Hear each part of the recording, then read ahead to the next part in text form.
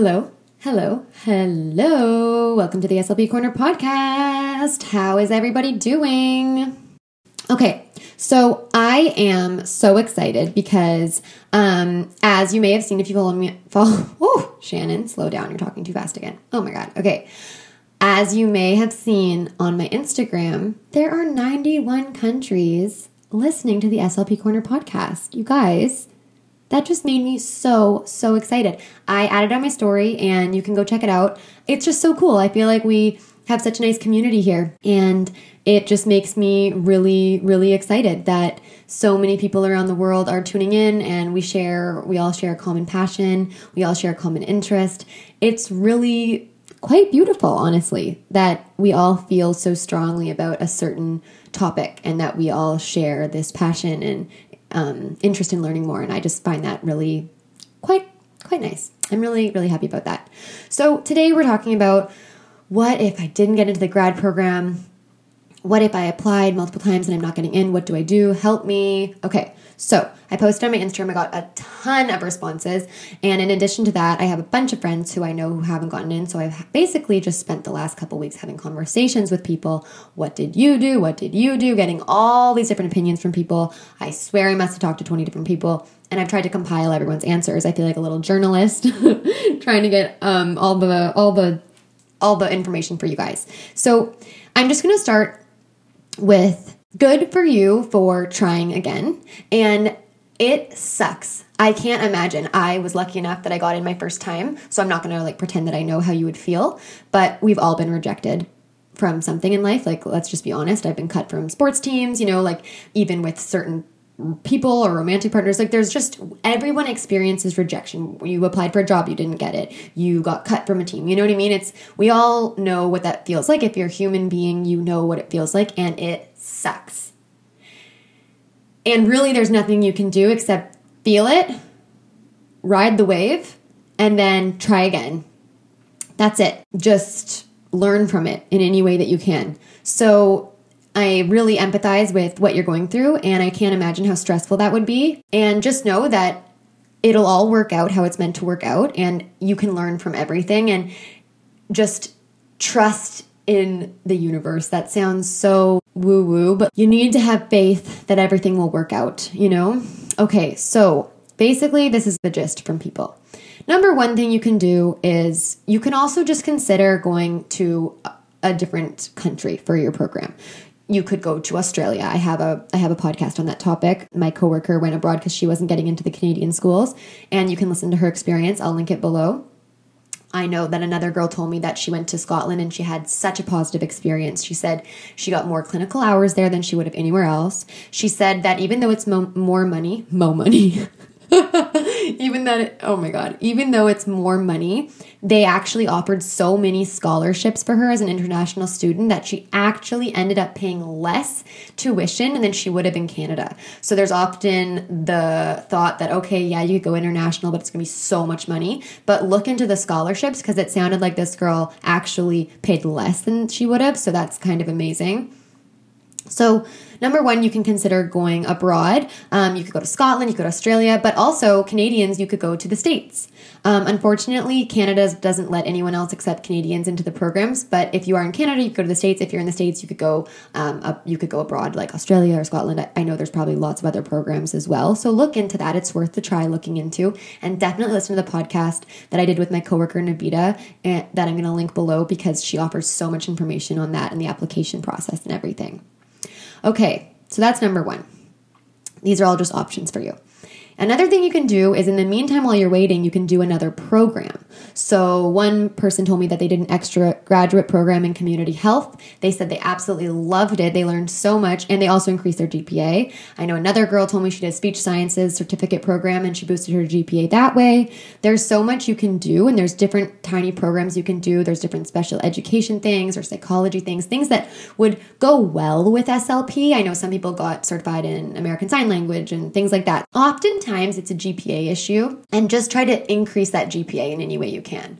So really think what can I do to increase my GPA? A lot of people told me that they feel that the biggest thing was their grades. So I would try to increase your GPA if you can. People told me that they did way more observation and volunteer hours. So they spent the year focusing on observation and volunteer hours, and they just boosted that. And I know that's not realistic for everyone. A lot of things in school, the way it's set up, it's not really realistic if you're working full time, you're trying to support. Maybe you have kids, maybe you're supporting some siblings, maybe you're paying your way through and it's very stressful and you just don't have time for all these volunteer things. So these are all just options for you. Another one is have a lot of people read through your letter and your application. So one girl told me that her last time applying, she applied like, I think maybe 3 or 4 times. And she's like, told herself, this is the last time. I'm not applying again. Like, I'm over this. It's just so exhausting. She had like over 5 people read through her application and her letter, and she actually got in. So it's worth really having a lot of eyes look over something and really getting a lot of opinions. I know other people worked as behavioral interventionists or they worked as EAs. Those are all things that are going to help boost your application. Another thing you can do that I was talking to a girl the other day, actually this weekend, she told me that she actually will email the school and say like, what can I do differently next time? So they know you care, and also they might not reply, but they might reply. It's worth knowing, like, was it a GPA issue? Was it a letter issue? Because sometimes some people were saying like, I don't know where I went wrong. I feel like my GPA was quite competitive. I feel that my application was strong and I still didn't get in. So it's worth asking, like, why didn't I get in? And one thing to just remember when we're thinking about like what school you're going to go to and everything, apply everywhere. Like, the more places you apply, the more likely you're going to get in somewhere. And I know this is more expensive because it's more applications you have to pay for, but it will really increase your chances. And if you're thinking, like, I know one girl was like, I used to be so insecure that I went to the States even though I'm in Canada. And she was like, but I learned that really no one cares what school you came from. They don't care. I guarantee you no one cares. Like, it just doesn't matter. Everyone has different backgrounds, and that's what's interesting. And she was saying that she feels like going to the States instead of Canada actually made her background way more interesting and diverse. So really, like, don't get hung up on like, oh no, I don't want to go somewhere, I'm just going to look bad. It's not really going to look bad. If anything, it would be such a cool experience. Like, that's what I would prioritize, just getting in. And overall, I would just try and objectively look at your application and see, where could I make this better? Where could I make this stronger? And have confidence in yourself. Remember, there's so many people applying to the programs. Sometimes you did do everything right. You did do your best, and it was just a competitive year. And that's just the way it is. And don't beat yourself up. Try to just think, where can I make this stronger? Where can I improve? Where can I make this better? Take it as a learning year. Nothing is wasted. No time is wasted. If you really think about it, you learned something from that. You're gaining more experiences. And then by the time you're in SLP, you're going to have so many experiences under your belt. And of course, I've also talked to some people and they were like, you know what? I actually decided after a few years, I'm over this. One girl actually switched completely and started applying to med. One girl went into teaching. One girl was like, I actually want to do psych. I don't even want to do SLP. So it's like, also after a few years, you can also ask yourself, like, do I really want this? And then if the answer is yes, keep trying. You can do this. There were people in my program who took 5 years to apply. But then maybe you're thinking, you know what? Maybe it's not for me. Like, personally, everybody listening, I would be very happy being a child psychologist. Like, sometimes I think maybe I should have done that. Like, I don't actually mean like maybe I should have done that, but like, I'm trying to emphasize the fact that there is not just one career path for you.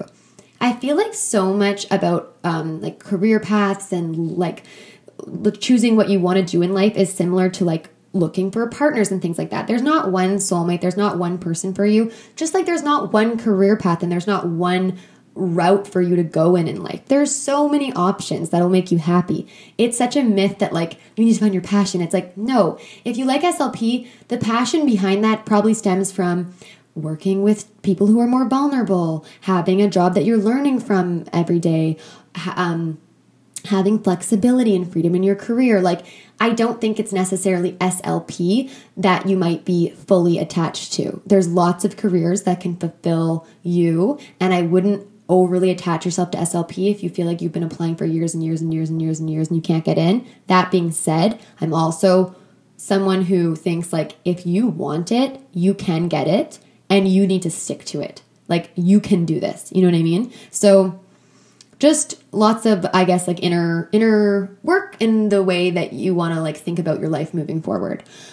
Okay, well, this was just a little snack. I really hope that was helpful. I want everyone to like leave this podcast feeling hopeful and excited. You have control over the future. You can make changes. You can do different things. You have your whole life ahead of you, you know? Like you might feel like, oh my God, this is so stressful, but it's like you're in your 20s or 30s. Maybe you're in your 40s. Maybe you're older than that. Who knows? But the point is, it's like you can make a change. People switch things all the time. People don't get into programs all the time and then they get in the future. There's so many stories like this. You will get in or you will pivot for the better. Everything that's meant to be will be. I feel like I am being like... Am I being a podcast host or am I trying to be like a freaking yoga teacher in a class? Namaste, everyone. Have a fantastic day and I will see you next Monday.